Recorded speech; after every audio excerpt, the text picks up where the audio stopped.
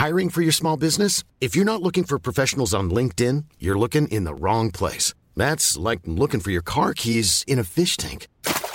LinkedIn helps you hire professionals you can't find anywhere else, even those who aren't actively searching for a new job but might be open to the perfect role. In a given month, over 70% of LinkedIn users don't even visit other leading job sites. So start looking in the right place. With LinkedIn, you can hire professionals like a professional. Post your free job on linkedin.com/people today.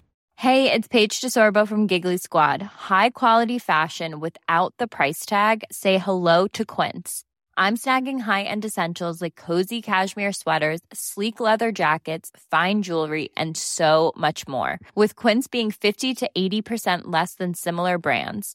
And they partner with factories that prioritize safe, ethical, and responsible manufacturing. I love that. Luxury quality within reach. Go to quince.com/style to get free shipping and 365-day returns on your next order. Quince.com/style. Hey there, it's Michelle Norris. I'm host of a podcast called Your Mama's Kitchen. When I travel, I'm usually looking for a way to find a taste of home when I'm not at home. And one of the things I love to do when I am at home is entertain. And Airbnb allows me to do that. When I was in California recently, I rented a house that had a great kitchen. And when we were sitting around the table, we're all thinking, we're in someone else's house. Someone could be in all of our homes as well. If you have a home, but you're not always at home, you have an Airbnb. Your home might be worth more than you think. Find out how much at airbnb.com/host.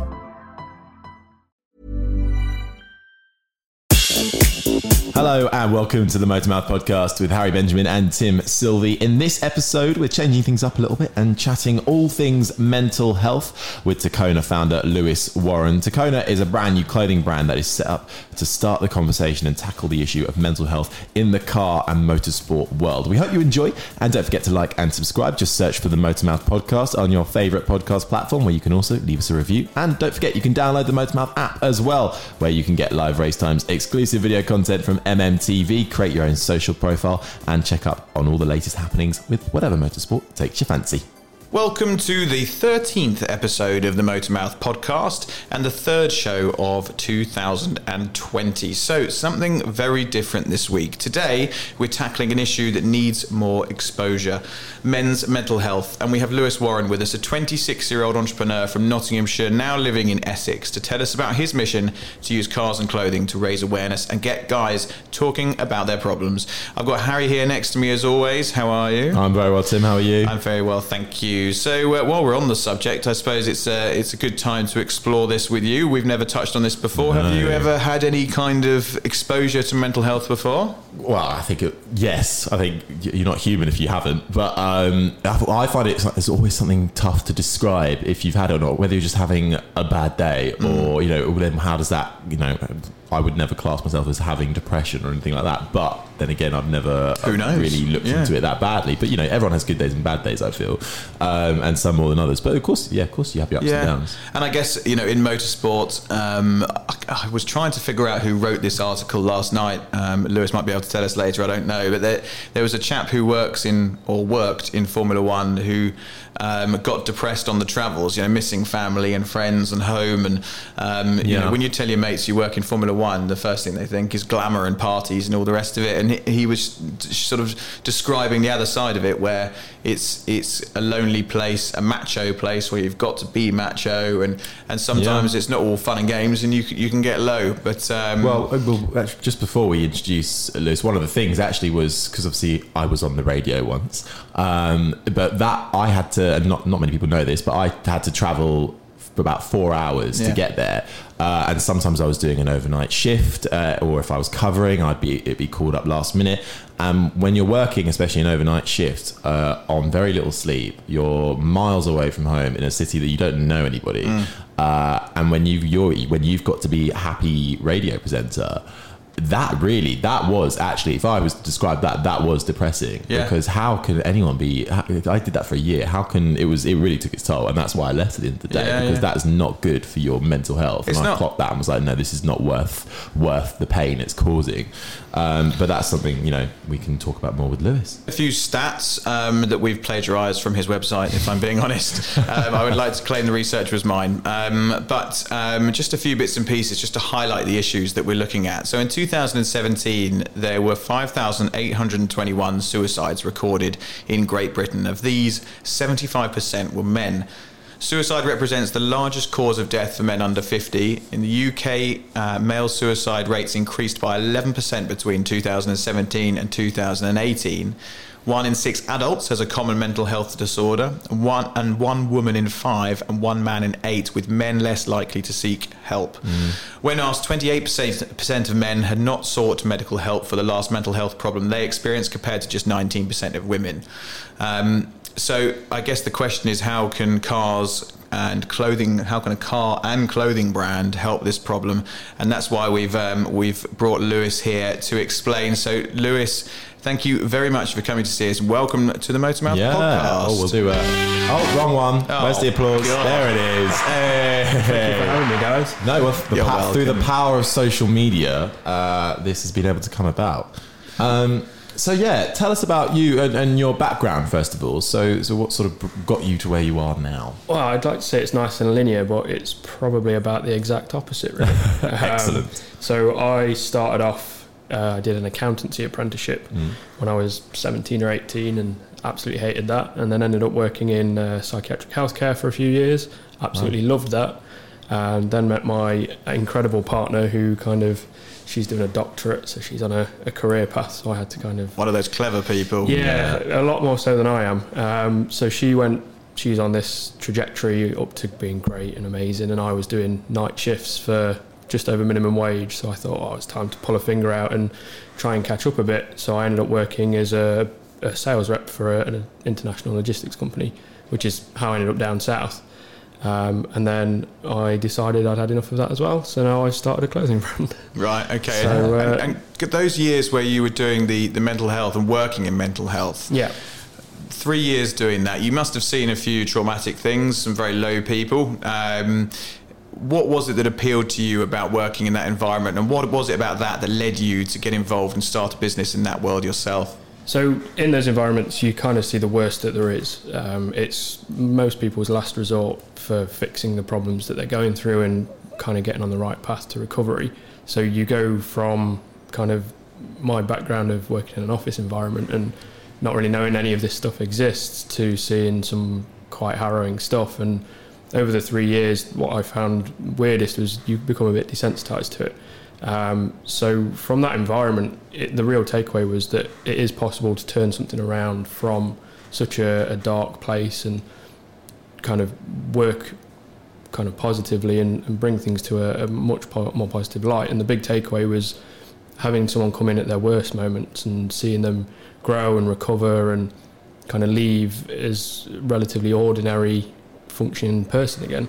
And kind of relaying that back to my own personal experience. The thing that drew me out of a lot of my darkest times was cars, going for a drive, going to events, meets, all that kind of thing was the real driving force behind what has then become the idea for the brand. Kind of connecting the two things from my personal life and what was my work life. It seemed kind of an obvious choice when coming up with the idea, really. There really is something actually about going on a car journey, you know, whether you've got music or whatever in there. I love driving my car just around the roads. When I first passed my test, I would just want to be out in the car just because I felt so much happier just driving around. And it felt like, I don't know, just even the idea of just changing gears and just being that freedom and that sense of independence as well. Plus just, you know, I could drive anywhere I wanted and I was the only one in the car. No one could really have any say on that. So that was what happened for you. You were in the car and just thought, exactly. Actually, this is what I love, and this is sort of like a happy space almost. Yeah. So when I was in my mid-teens, I had personal issues, family related. It's something that, having spoken to people, seems a lot more common than when you're actually in that environment. You feel like you're the only person in the world that's ever experienced it. And what I found was my car was my immediate access to get away from everything. And because I was fortunate enough to have an Austin Mini as my first car, it wasn't exactly the worst driving experience in the world. And it was bright orange and big loud exhaust, all the things that an 18-year-old would want from their first car. So it really helped to kind of get away from the dark places. It helped me to build a social life outside of the normal kind of school and sports and that kind of thing. So it was definitely the car that really impacted most in recovering and growing and becoming kind of fully functioning again. And how did you move from there into coming up with Jacona? And I know you'll tell us about the name because it's quite an interesting story about how that came about. And what is it with Jacona that you're trying to achieve, and how will you use that as a voice to get people talking? Yeah, of course. So the Jacona brand kind of started between me and a couple of friends. So one of my main social groups is I've got a GT86, and there's a lot of people that are in the drivers club, and a few of us from the Midlands all kind of got together, started the group chat, and kind of things went from there. So I've made quite a lot of my closest friends again through cars.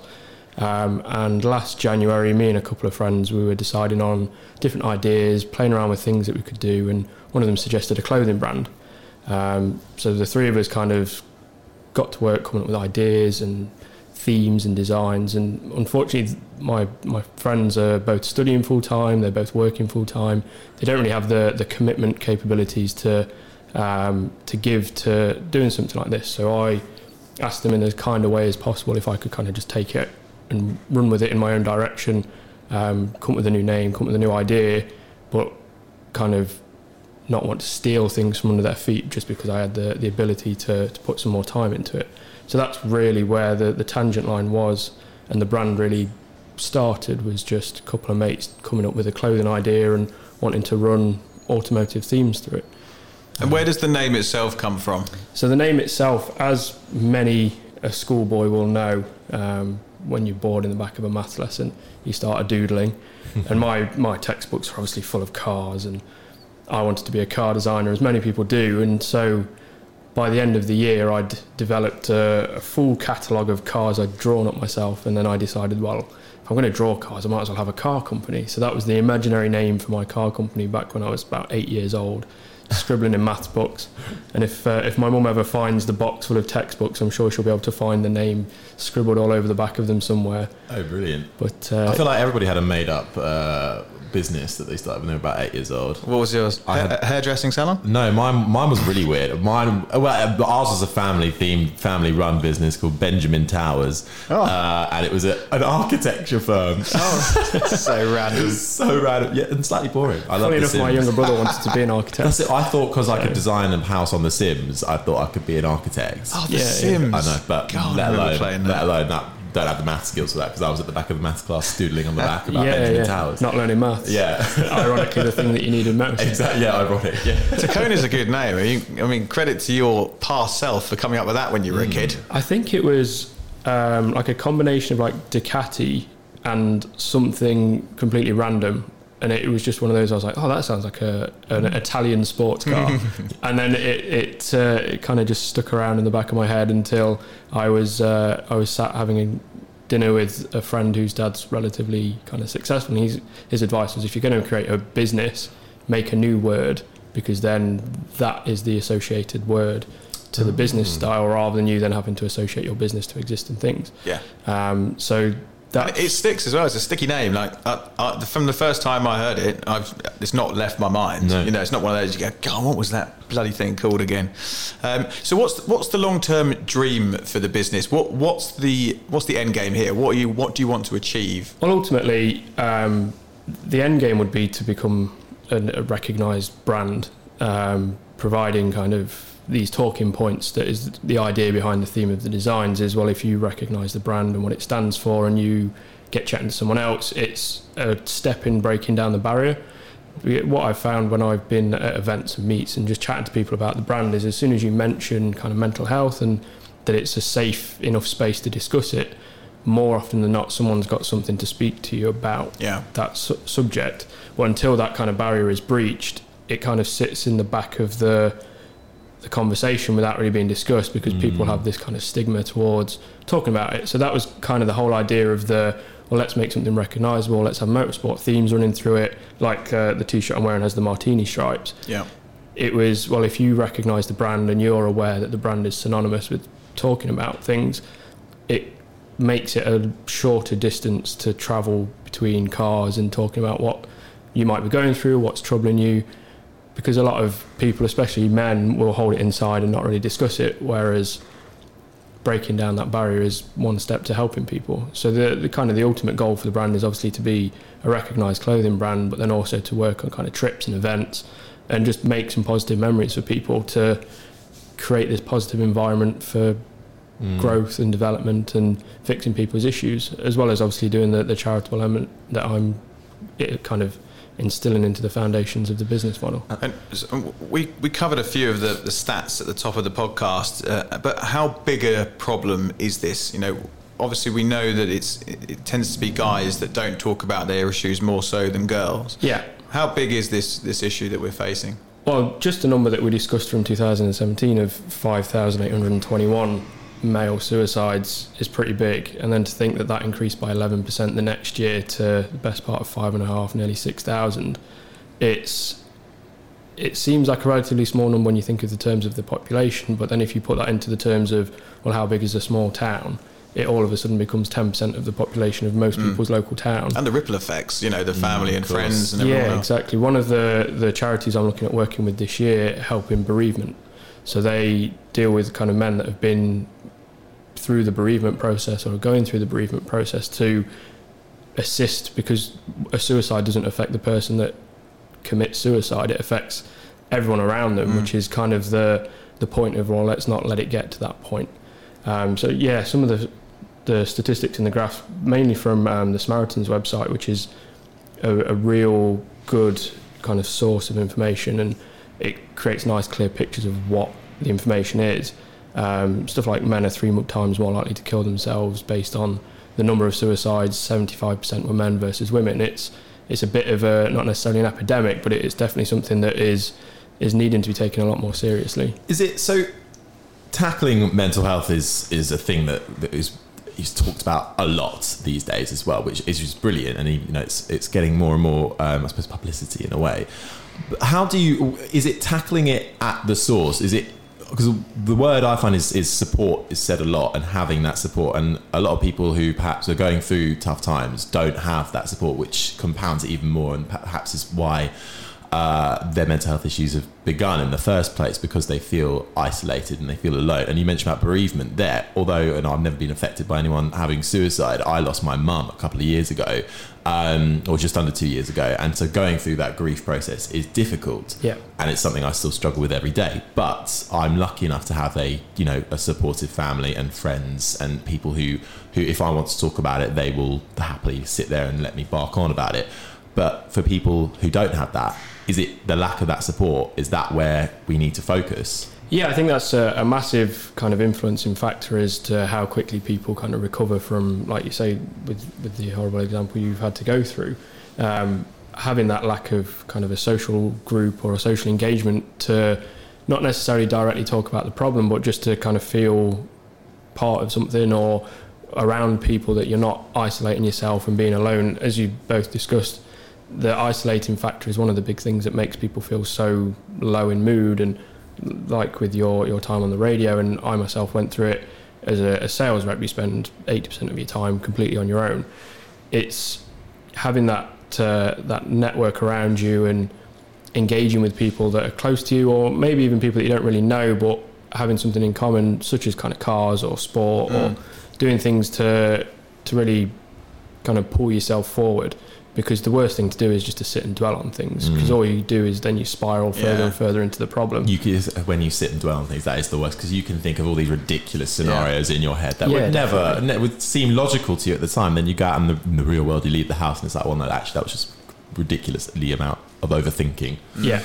Well, I suppose that's the beauty of the car world, isn't it? That there's a community out there that's available to you to reach out to if you know where to go. And it's not necessarily limiting into the directions it can go. Like one kind of an interesting connection between me and Abby, who was on the podcast. Oh yeah. The Aston Martin Vulcan that she drove on the Grand Tour, I met the guy who owns that a couple of years ago, and now we've kind of become friends. Right. So it kind of connects people from all levels just by being cars. Like we were at an event together and got chatting about his Aston Martin, and I was parked next to him in a GT86. And he was like, "Oh, I like that," and it really connects people from all levels and all walks of life. And that's one real big thing, is that there's not as much closed offness. And you find like football, if you support a different club, then we're immediately kind of rivals, and it's very open and engaging, and it's almost all encompassing, except for the few kind of exceptions of people being reckless and things like that. Yeah. And is this your full-time gig now, or is at the moment a side hustle? I know you've started the Kickstarter campaign, and we should give people information about that. Is this your full-time? Not currently, no. It's been kind of a fully fledged thing since maybe June last year. So it's still on the growth and getting the name out there and kind of getting recognition, which is why things like this are so great to be a part of, and kind of getting into local newspapers and things like that. It's kind of the goal is to become a full-time thing and to grow, to eventually be able to kind of get out there and support more and kind of get involved with local communities and maybe employ people that are in vulnerable positions, that kind of thing. But no, for now it's a part-time gig until it pays the bills. And how can people get involved if the Kickstarter campaign, for example? How can people find that? So Kickstarter, nice and easy. Tacona's a relatively unique name, so just searching for that on Kickstarter finds it pretty quickly. I've tried to put as much information into it as possible to really help people kind of understand exactly what the brand is, what the idea is, and what the goal is for it. The campaign is basically just to cover the costs to be a trader at events and really take things into the public space. It's a bit hypocritical to talk about openness and communication when nobody can find you or speak to you. So it's the goal is to get to the shows, be on the trade stands, kind of sell some products, get talking to people, and really get involved with the community more. So for anyone who's listening to this right now and who may be listening to this and then suddenly it kicks them in the head, they think, I think I might have an issue. What's the next steps for them? What can they do? So my advice would be to first just talk about things. People that you're close with, friends, just kind of go, can we have a chat? Even if it's not directly about the problems that you're facing, just to kind of pull yourself out of an isolative position. Following from that, it would be kind of go to the GP, speak to a professional about the problems. I've put on the website a page full of information for like the Samaritans, Car, Mind, just all the useful phone numbers and website links, just in case anyone happens to be on the website needing a bit of help. I would love to be able to provide counselling, but I'm probably the least qualified person. So But sometimes it is just an ear, isn't it? Whether it's an employer or a family. It's someone who sometimes you just want someone to take a bit of an interest, and someone who is openly listening to you, and not just because we live in such a busy world that it is so easy to just get so wound up in yourself. I'm guilty of it. I'm sure we all are. But, especially, walk around central London, your head's down on the tube, your ears are in, and you have no idea what the person next to you might be thinking, going through, anything like that. Exactly. It's crazy to see just how many people are suffering with something and how little people are engaging with the problem. Mm-hmm. Like, the one thing I'd learned from my experiences in the hospital is the noticeable signs of when there might be an issue.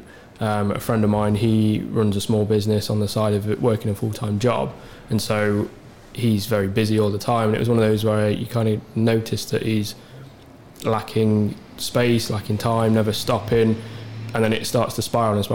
So it's kind of just noticing on the little points and telling people, look, take 5 minutes, or spend a day without your phone, or just kind of leave it in the other room when you go to bed and disengage from it. Basically. Easier said than done. I've literally this week, me and my partner, we've kind of forced ourselves to disengage from kind of social media and phones. Social media is such a bad place sometimes. It really is. I recently discovered I can't remember what the paper was called, but there's a book in America called The Coddling of the American Mind. Mm-hmm. I believe the author was on a Joe Rogan podcast, and he was talking about how social media directly influences kind of self-harm rates in teenage girls, and it's a real problem with having access to everybody's highlight reel. it's kind of a cliche statement. It's like, don't compare your work in progress to everyone else's highlights. That Instagram effect, isn't it? You see the glossy side of everyone's lives. The reality is very, very different. Oh, yeah. Yeah, exactly. Like I can easily look like a millionaire and have 100 quid in the bank. Are you a millionaire? I'm not now. Damn. That's why could do with one of those. Yeah, that's why I've got a Kickstarter going. Well, listen, it's a fabulous cause, and thank you for coming to talk to us about it. And I think we should do more together. There's events that we've got planned in the future, and we should certainly stay in touch and see if we can get you involved in some of those, because it's a fascinating subject. It needs as much exposure as people can give it, and we're happy to be a platform for that.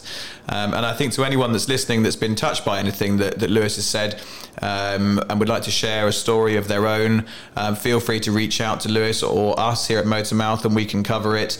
Lewis's website is tacona.co.uk. Yeah, that's the one. And obviously you're available across all social media and so on if you want to get in touch with him. But a very worthwhile cause. We'll post some stuff out on our socials all about the different channels and marathons and so on and so forth. But like I say, thank you for coming to see us. We'll keep the message going, and please everyone, give Tacona a follow. 10% of all clothing proceeds go to their charity of the month, so they're certainly doing their bit, and we need to all club together and make sure we all help. So Lewis, thank you very much for coming to see us. Thank you for having me, and we will certainly keep in touch. If you ever expand into shoes, I'm a size 16. If you can get me a pair of them. Yeah. Wow. Is that the biggest pair of feet you've ever heard about? I think that might be, actually, yeah. It's definitely the biggest pair of feet round of applause for that. Thank you very much. I'm surprised you're not 8 foot tall. Oh, 6'5". I'm nearly there. Wait till he stands up. Oh, Lewis, thank you so much for coming in and chatting to us. Thank you for having me, guys. Thank you so much for listening, and thanks so much to Lewis for giving up his time. We'll be back with another episode soon. But if you have been affected by anything we've spoken about in this episode, please don't be afraid to reach out to us. We are always happy to chat to anyone. And do check out the Tacona website for all the official details on how you can seek official support. If you have missed any of the previous episodes of the Motormouth podcast, you can take a hop back in your chosen podcast player and find them all there. And don't forget, there are also loads more content on MMTV and the Motormouth app available to download on any device now. Like, subscribe and review if you feel so inclined. It really helps people to find the podcast, and you can also follow us on social media as well. Twitter is @Motormouth_, Instagram is @Motormouth_official, and Facebook, just search Motormouth. In the meantime, from myself and Tim and the whole Motormouth team, we'll see you next time.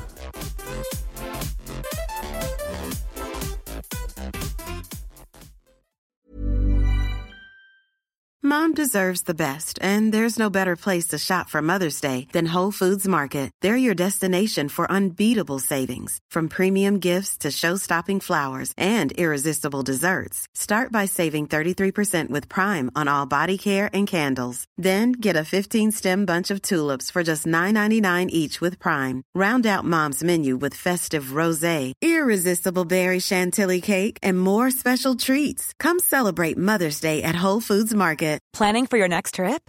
Elevate your travel style with Quince. Quince has all the jet-setting essentials you'll want for your next getaway, like European linen, premium luggage options, buttery soft Italian leather bags, and so much more. And is all priced at 50 to 80% less than similar brands.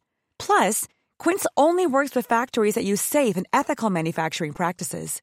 Pack your bags with high-quality essentials you'll be wearing for vacations to come with Quince. Go to quince.com/pack for free shipping and 365-day returns. Mom deserves the best, and there's no better place to shop for Mother's Day than Whole Foods Market. They're your destination for unbeatable savings, from premium gifts to show-stopping flowers and irresistible desserts. Start by saving 33% with Prime on all body care and candles. Then get a 15-stem bunch of tulips for just $9.99 each with Prime. Round out Mom's menu with festive rosé, irresistible berry chantilly cake, and more special treats. Come celebrate Mother's Day at Whole Foods Market.